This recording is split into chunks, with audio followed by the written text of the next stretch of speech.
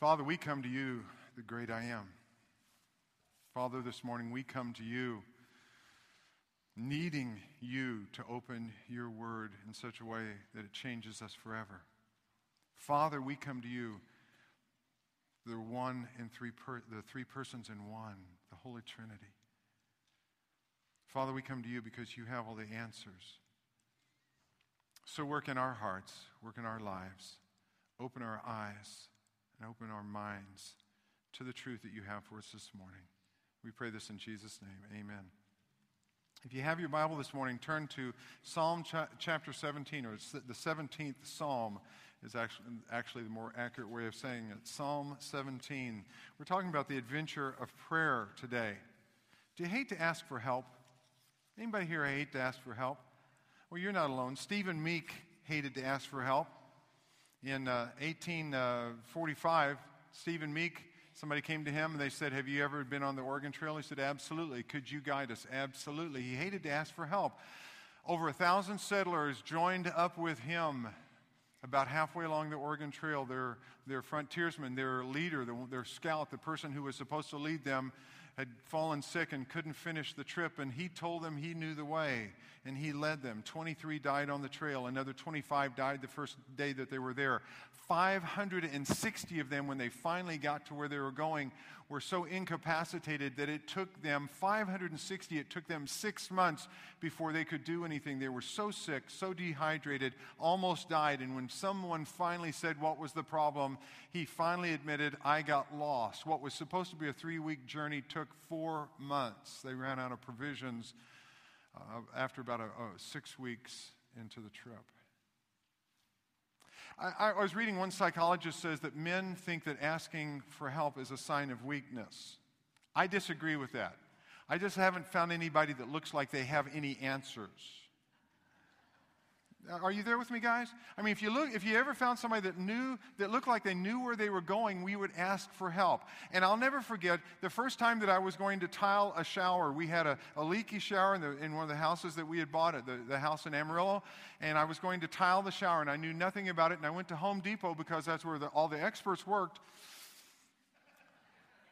And I asked the guy what to get, and he showed me the tile, and then I asked him, I said, "I've heard that you use Thinset." He said, "Oh, Thinset is so hard to use.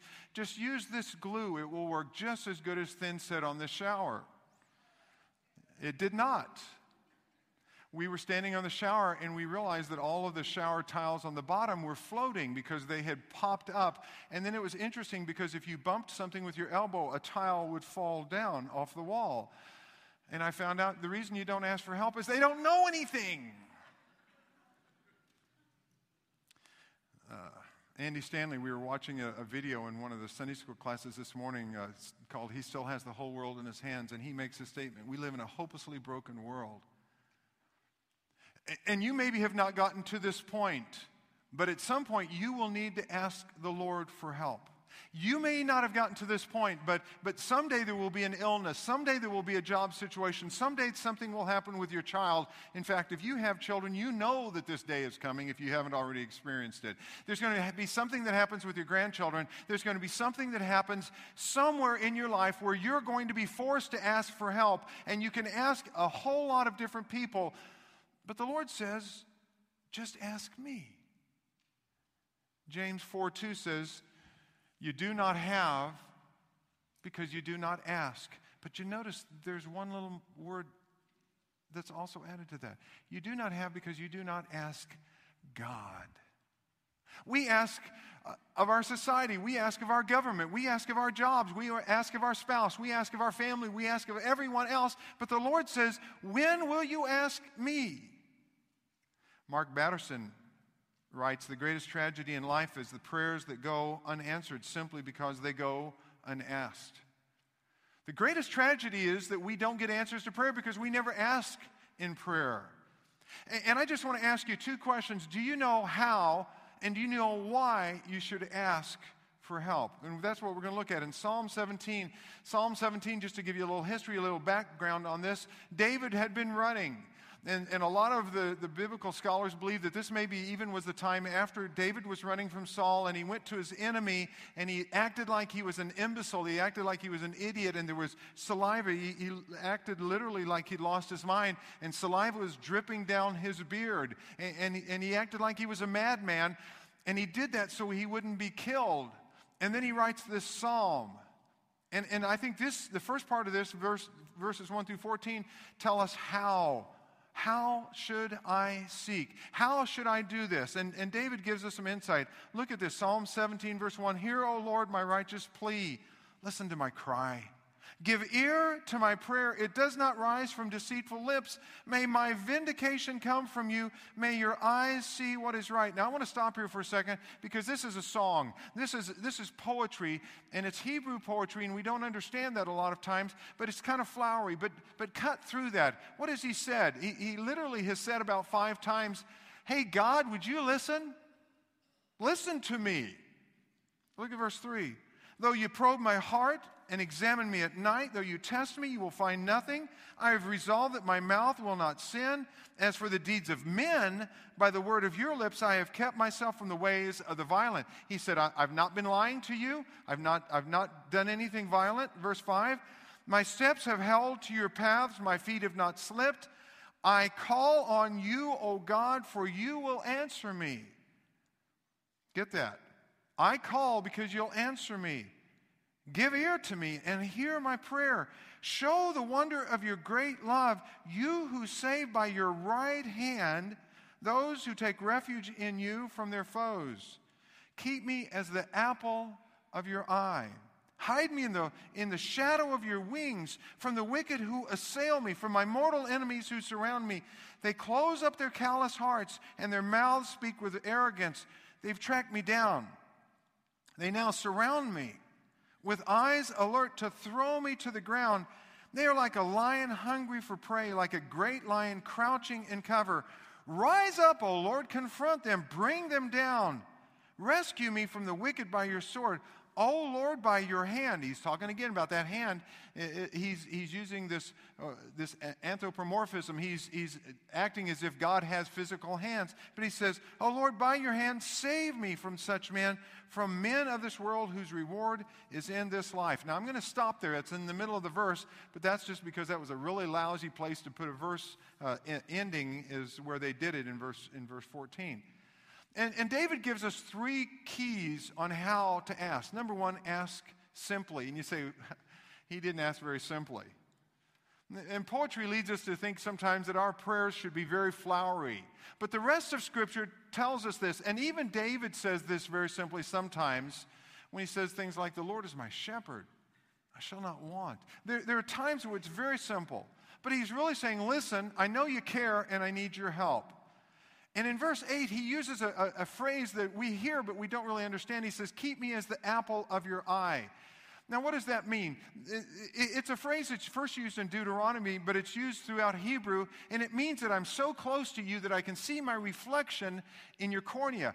I'm so close, it's like you could take an apple and polish it. I don't know if you've ever gotten an apple that didn't have all the stuff that they put on it today to preserve it, but if you get an apple and you polish it just naturally, it has a sheen to it, and you literally can see your reflection. And he said, just like sometimes you can see your reflection in an apple, we're so close, Lord, I'm so close to you, I can see my reflection in your eyes. I am the apple of your eye. The Lord is that close to us. Friday, when we get a call and we go down to the hospital, we realize that when someone's dying, we're the apple of God's eye, and we're that close. He says, I'll never leave you. But along with that closeness, there comes this being in sync. When you feel close to God, your prayers become very simple. Isn't that right? You don't have to pray fancy prayers. It's kind of like the operating room, surgeons and nurses. You've seen this in MASH and all kinds of other TV shows and hospitals. And the surgeon might say, scalpel. And by the time he says that, the scalpel's already there because the nurse is already anticipating what he wants. They're in sync together, and they know what they're doing, and they've worked together. I've watched others do that. It's one of the reasons I love to work with my wife, because I'll say, hey, I was thinking about, and she says, here's the paperwork for it. She's already got it. And she anticipates. She's lived with me for 37 plus years, and when she's done that, she knows me, she anticipates, and we have that oneness. We don't have to say a lot of things. We have an intercom, we don't use it. I just say, "Hey, Kathy," and she says, "I know." And the Lord says, do you understand how simple prayer can be? In Nehemiah prays some very simple prayers. And in one place in Nehemiah 6:9, he's asked for specific things. And then he just prays, "Now I prayed, Lord, strengthen my hands." Or in Matthew chapter 20, Jesus is walking out of Jericho. He's going from actually old Jericho to new Jericho. We believe he's kind of caught between the old and the new city, because one place says he's leaving Jericho, the other one says he's coming into Jericho. But there's an old city mound, and then there's the new city, and he's walking from the old to the new. And there are these blind guys, Matthew chapter 20, verses 30 through 32 and 33. And Jesus stopped and called them. "What do you want me to do for you?" he asked. Now look how complex this is. "Lord," they answered, "we want our sight." "Lord, we want to see."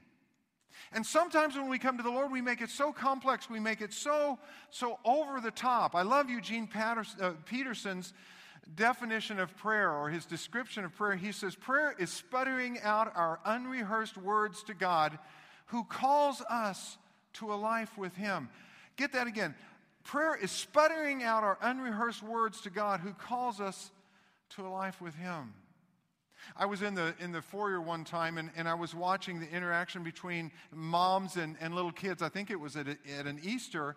And there's this little girl who came, and she could barely walk. And she came up to her mom, and you could see that she could talk, but not well. And she said, "Hold you." Now, is that what she meant?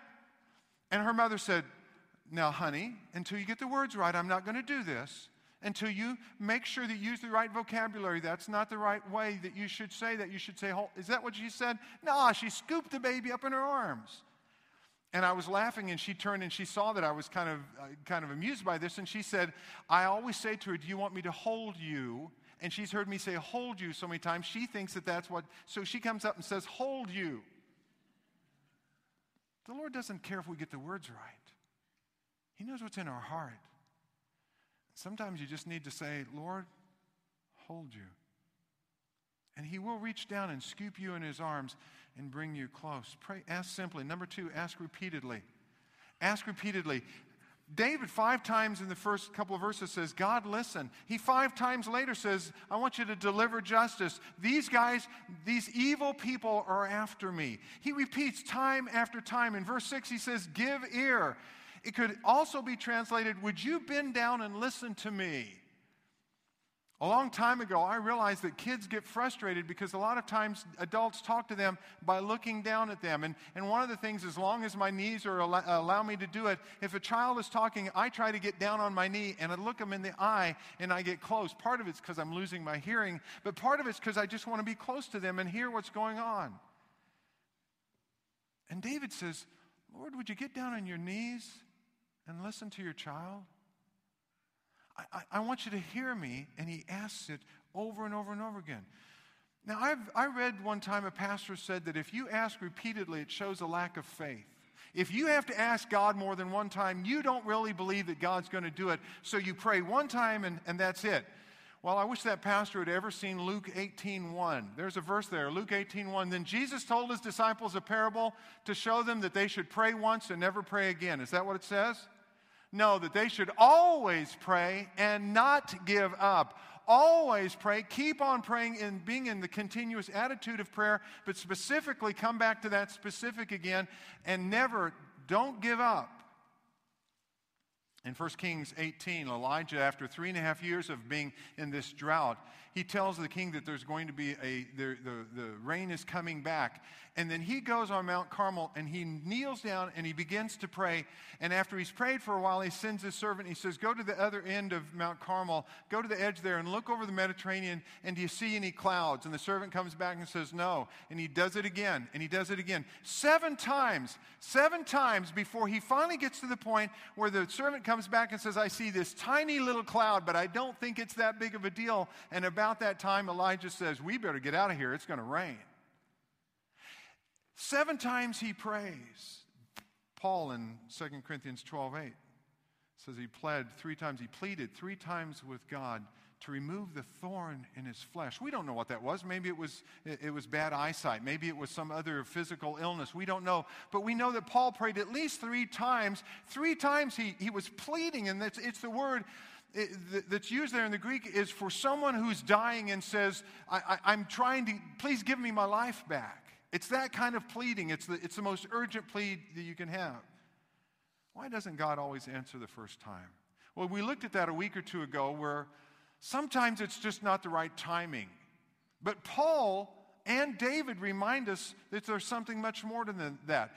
If God had answered David's prayer the first time, he wouldn't have gone into the cave. If God had answered David's prayer, he would not have learned guerrilla warfare. If God had answered David's prayer, he would not have had that 13 years of tactical training that he had before he came the king. If God had answered David's prayer, David would not have been mature enough and ready enough to be the king that God wanted him to be.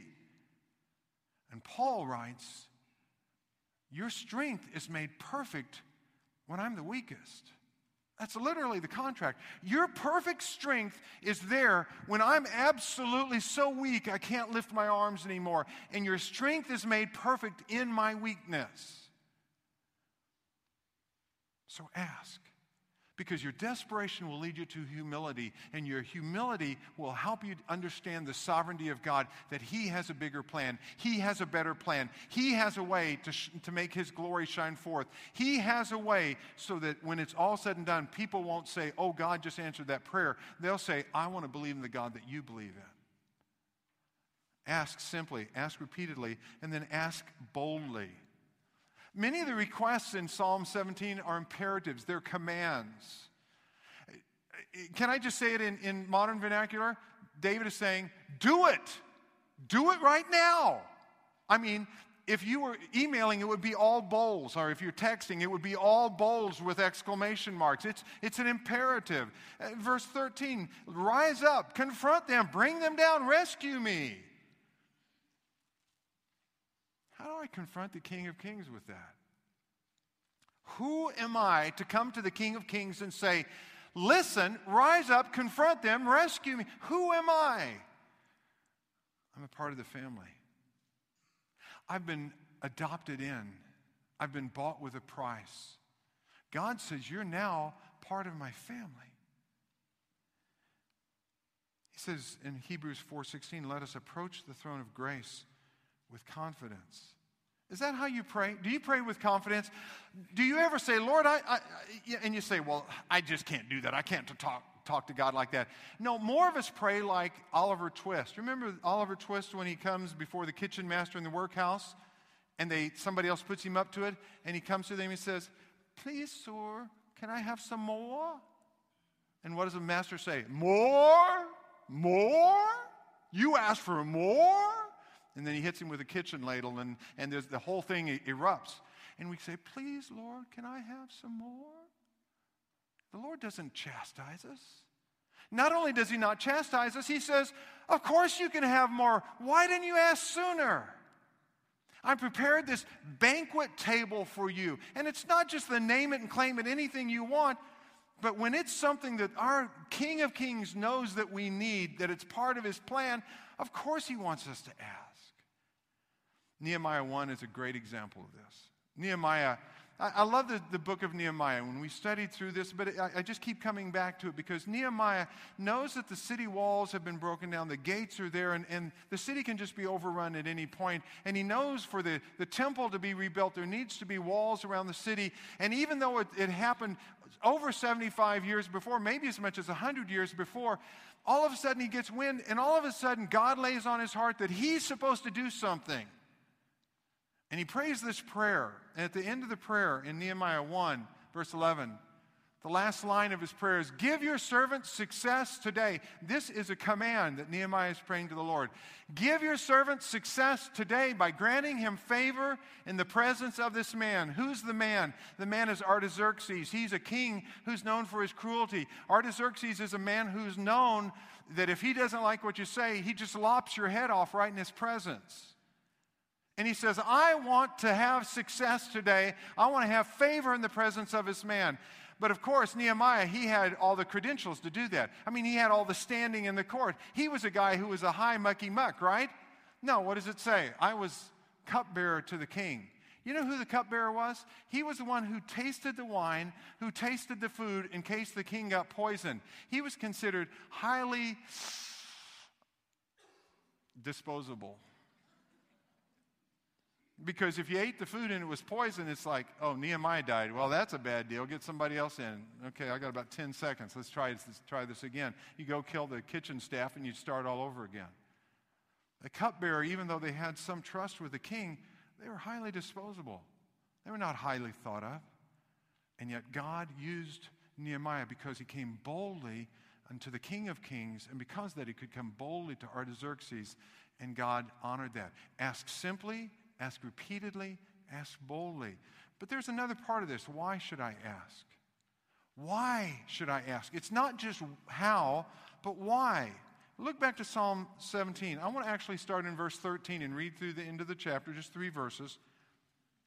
Psalm 17:13 says, "Rise up, O Lord, confront them, bring them down, rescue me from the wicked by your sword.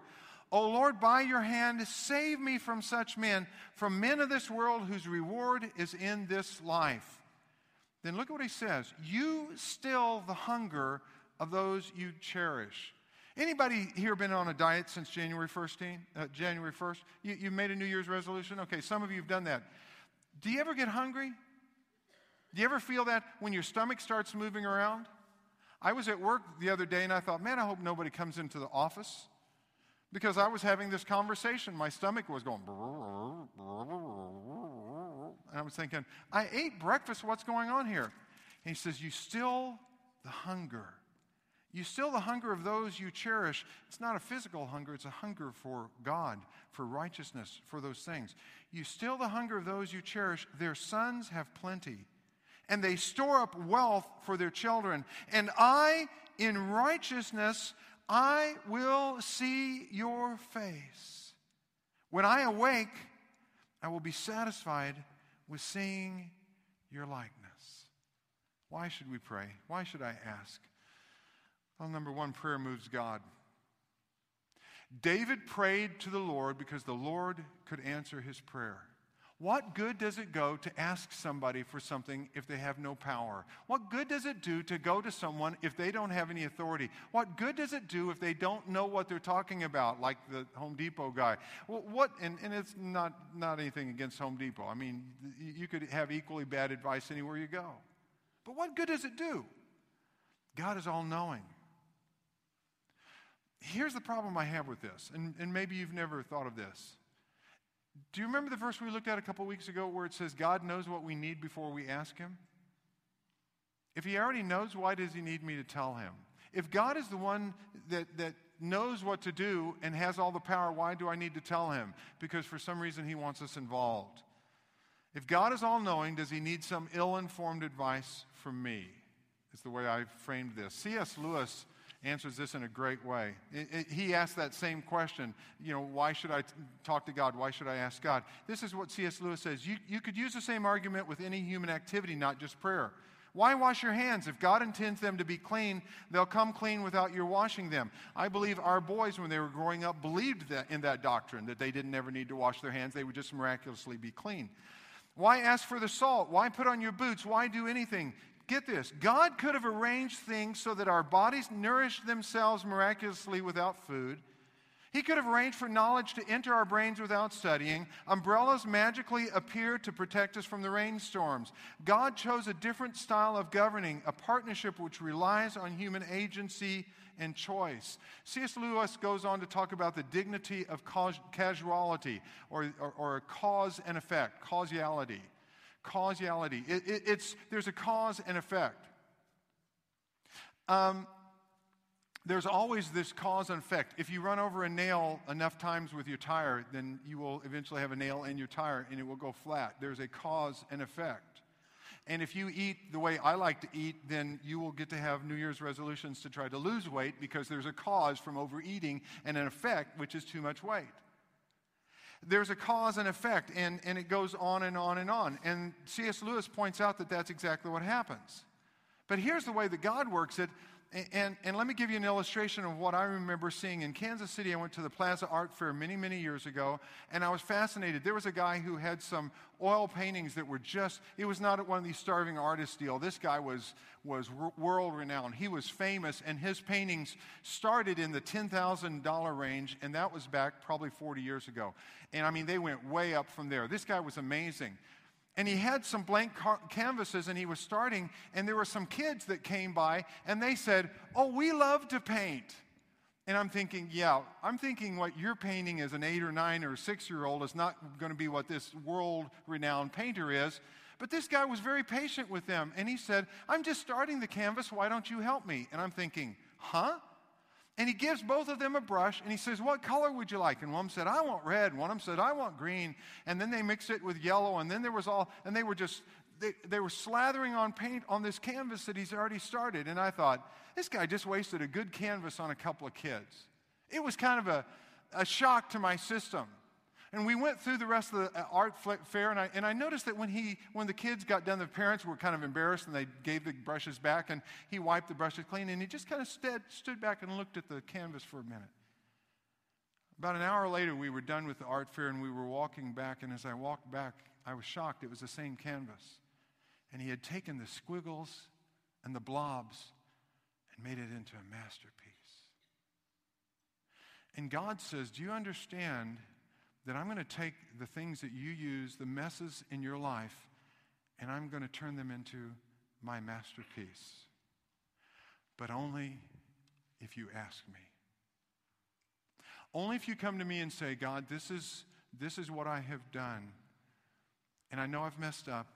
Can you fix it?" C.S. Lewis goes on to say, by inviting us to talk with him, God invites us into relationship. God, before the beginning of time, willed to share with us the love, the fellowship, and the life that he enjoyed within the Trinity. Do you understand that? The Trinity, God the Father, God the Son, and God the Holy Spirit. We were singing about the Trinity. And there's a verse in Ephesians 2, verse 18. It says, "For through him," through who? Jesus Christ, the one who went to the cross for us. "Through Jesus Christ, we both have access to the Father by one Spirit." The Trinity is all named there. Christ is named. And we have access to the Father by the Spirit. And how do we have access by one Spirit? Romans 8 says that when we don't know how to pray, the Spirit himself makes utterance for us with words that we can't even understand, with these deep groans for us.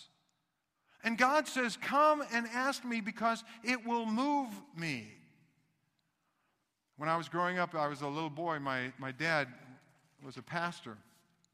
And sometimes on Sunday nights or other times when things were going on and he was talking with someone, he would let me into his office, and I would sit at his big desk, and I would twirl in his chair until I would be sick. And then I would stop that, and I would look at his desk. And he had told me, "Don't mess with anything on my desk." And I noticed there was this sign, and I remember seeing it from the time that I was a little boy. And it said, "Prayer is the slender nerve that moves the hand of God." My dad believed that. I later found out that it was a quote from C.H. Spurgeon, Charles Haddon Spurgeon. Folks, prayer sets God loose. Prayer moves God. God answers prayer. Number 2, prayer focuses me on God. David knew that he could ask because of that, but he also knew that it would focus him on God. Did you see in verse 15 it says, "I will be satisfied with seeing your likeness"? David's asking that his enemies be punished. David's asking that they quit running after him, that they quit trapping him. David is saying, "God, I'm in a pickle here. I need your help." And yet he says, when it's all said and done, "Even if you don't do that, I'll be satisfied with you."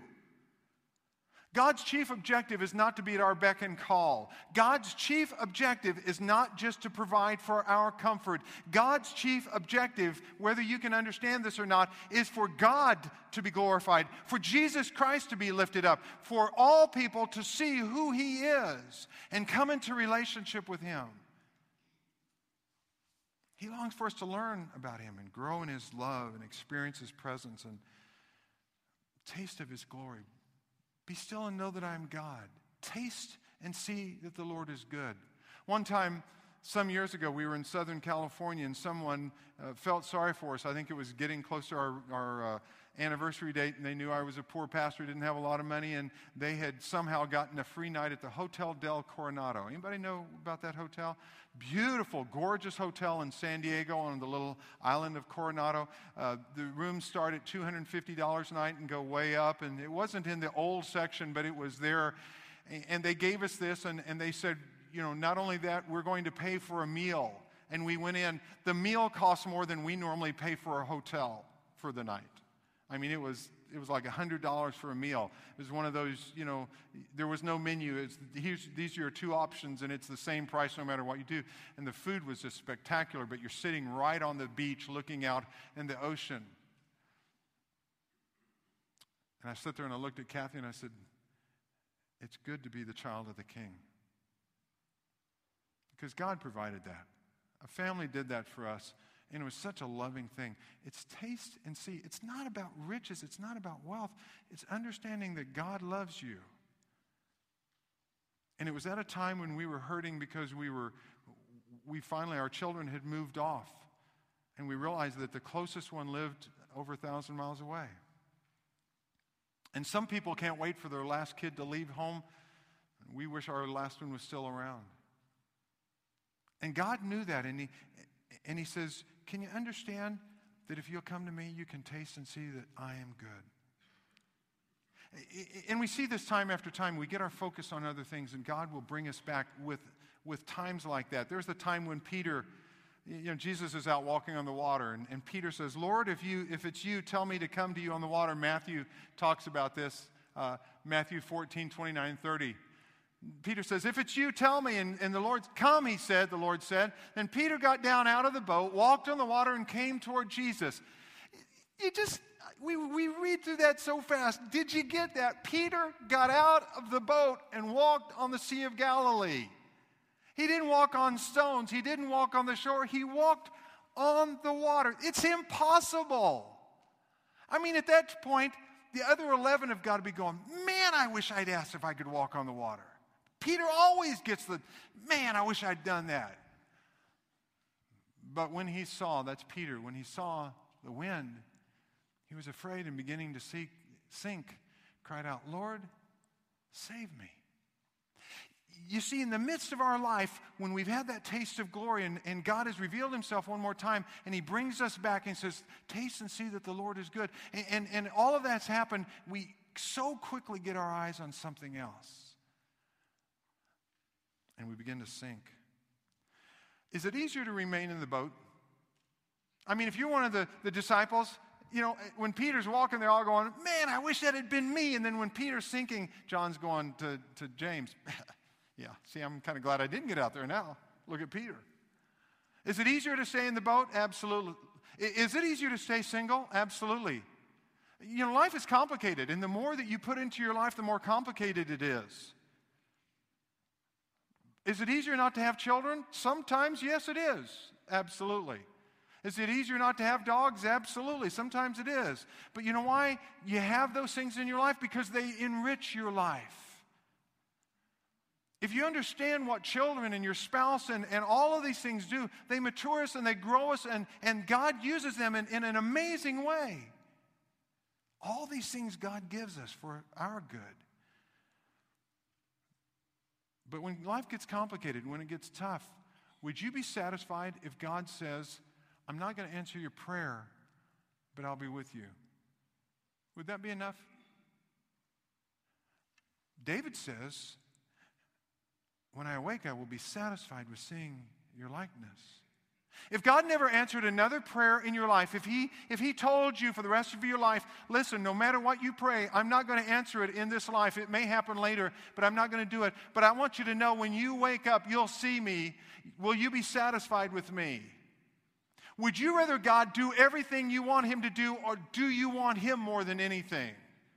Prayer focuses me back on God. Here's the last one. Prayer activates my faith. When David finished this prayer, he was still running from Saul. When David finished this prayer, he was still going to have Ziklag, where all of he and the 300 men, actually 600 men by that time at Ziklag, all of them are going out doing something else. They come back, and all of their wives, all of their children, all of their livestock, everything they have has been stolen. You know, these guys came and the bandits took everything and left. And he comes, and the men want to kill David, and David's going, "Wow, this is really a good gig, God. I'm so glad you let me do this." And the Lord says, do you understand what prayer does? Not only does it move God, not only does it focus us on God, but it activates our faith. Sometimes what God gives us to do is to ask and act.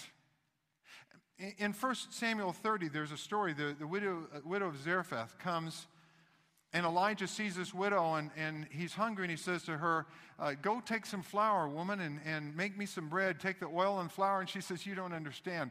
I see that you're a prophet, and of course our customs here are always to take care of someone who is wandering, someone who's coming through. They didn't have Holiday Inn, and so everyone was supposed to be hospitable to someone else. And she said, I'd make you a little biscuit here. I'd make you a donut, but this is the last flour and oil that I have. I can't make you a bagel right now because this is all I have, and I'm going to go make the last one for me and my son, and then I'm going to go die. And what does Elijah say? Make me one first and see what God does. Why didn't he say, make one for you and your son first? No, God put it in Elijah's mind that this woman needed to have her faith activated. And so she did, and God provided for her for months and years, because she activated her faith. There was a time when the Lord is speaking to Peter, and some of the Pharisees and Sadducees come up and they say, hey, are you going to pay your temple tax? And Jesus is going, wow, I don't have my wallet here. Peter says, man, I'm out of money. And Judas is not around, and Judas probably had the money spending it on something else. And the Lord didn't have the temple tax.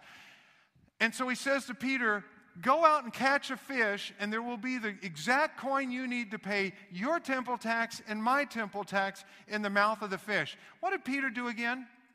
You can say it out loud. What did he do? What was his occupation? He was a fisherman. How many fish do you think he had caught with the exact coin that they needed in the mouth of that fish? He'd caught hundreds, if not thousands of fish. He'd never seen a coin in any fish's mouth. He goes out and catches one fish, and guess what's in the mouth? The exact coin. Don't you think God has a sense of humor? Peter's going to go out fishing one more time. Watch this. Hey, Gabriel, come watch this one. You got to see what's going to happen with this deal. But he activated Peter's faith. And in the Old Testament, we're told in Joshua chapter 3, verse 8, after they'd wandered 40 years in the desert, how many rivers do you get to see? And all of the adults, other than Joshua and Caleb, they had all died in the desert, so none of them had even been around the river. And then they come to the Jordan, not just any time, but we're told at flood stage, when it's running as fast as they can. And this is what they're told. Tell the priests who carry the Ark of the Covenant, when you reach the edge of the Jordan's waters, go and stand in the river. I don't think so. You know, what Moses did is he just held his staff over it and the waters parted. Why don't you ask the Lord if he can just do that again? And the Lord said, no, this time I want you to get your feet wet. And so many times we come and we ask simply and repeatedly and boldly, and the Lord says, to share Christ's love, to live in God's grace, to walk by faith. Ask and act. I'll close with this. There's a place called the Birmingham Dream Center. There was a young woman by the name of Lisa. Lisa was a reporter in Birmingham. She was way up in the echelon of what was going on there. And she went to the Dream Center day after day, time after time. And she realized that they needed some help, and so she quit her job as a reporter. She took a job that paid 1/3 of that, and she began to work in the Dream Center. She came to know Jesus Christ. It transformed her life, and she began to ask God to help these women who came to the Dream Center because they were prostitutes. They were on drugs. They were the lowest of society in Birmingham. They were people that nobody else wanted. The government programs wouldn't help them. They'd been kicked out of everywhere. These were the people society hated. These were the people that nobody wanted to touch anymore. These were the people who were hopeless and had no hope in their life. And Lisa began to work with them. And one day she's getting ready. She realizes she doesn't have enough money really to pay the rent, and she's going to have to go to a cheaper place to live. And she's asking the Lord to provide for her. And she said, I didn't hear a voice, but as I was praying for the Dream Center, the Lord said, take some wool socks with you. And she said, huh? I know it's cold out, but I'm going to be dressed. And she said, again, I didn't hear a voice, but I knew as I was getting my socks to put them on, it was like the Lord said, put some wool socks in your purse. And she said, that made no sense to me whatsoever, but I stuck a pair of wool socks, and I literally said to God, yeah, right, what are you going to do now? And I went to the Dream Center and spread out in front of the door so I couldn't even unlock it that morning. I was unlocking the door, and there was this prostitute. She was only half dressed, and she literally had collapsed in front, and she was unconscious, and I could see that she had hypothermia, and she was so cold, even in her unconscious state, she was shaking. And she said, I literally scraped her up, got her out of the way, opened the door, turned the heat on, dragged her inside, and she said, I began to realize that she said, I called 911, but I realized this girl wasn't going to make it. And she said, I just began to hug her, and she smelled horrible. She smelled of cigarettes and alcohol, and she said she'd thrown up. It was nasty, and she said, I was hugging her, and all of a sudden, the warmth of my body and the warmth of that place revived her. And she woke up. She said to Lisa, are you an angel? She said, no, I'm just a person who cares. And Lisa said this, and get this. If you could have anything today, what would you have? And without hesitation, the woman said, my feet are so cold, if I just had some wool socks to put on. And she used the word wool socks. And Lisa pulled those socks out of her purse and handed them to her. And the girl looked down and she said, how did you know what color my outfit would be? These are orange wool socks, and I have an orange dress on today. Lisa writes, God is great not just because nothing is too big for him. God is great because nothing is too small for him. A sparrow doesn't fall without his noticing and caring, so it shouldn't surprise us that he cares about a woman who just wanted some wool socks. Folks, we do not have because we do not ask. And when we do, it moves God and it changes us. Would you bow with me in prayer? Father, you know each person who's here today. You know what's on their heart. You know what's in their life. You know what their needs are. I don't. But I ask you today to change lives, to change hearts, to have prayer come so alive in our life that we'll never be the same. Father, we want your Holy Spirit, when we're praying, to speak to us, not audibly, but just so that we know without a shadow of a doubt what you're asking us to do. Father, we know that you can do that. Father, we don't ask enough, and we try to make it too fancy. And we don't come with confidence. So may we trust in you, the one who provided not only socks for that woman, but Jesus Christ, the person that she received as her Savior later when Lisa led her to Jesus Christ. And nothing is too small and nothing is too great for your notice. So may we live in that truth today. We pray this in Jesus' name. Amen.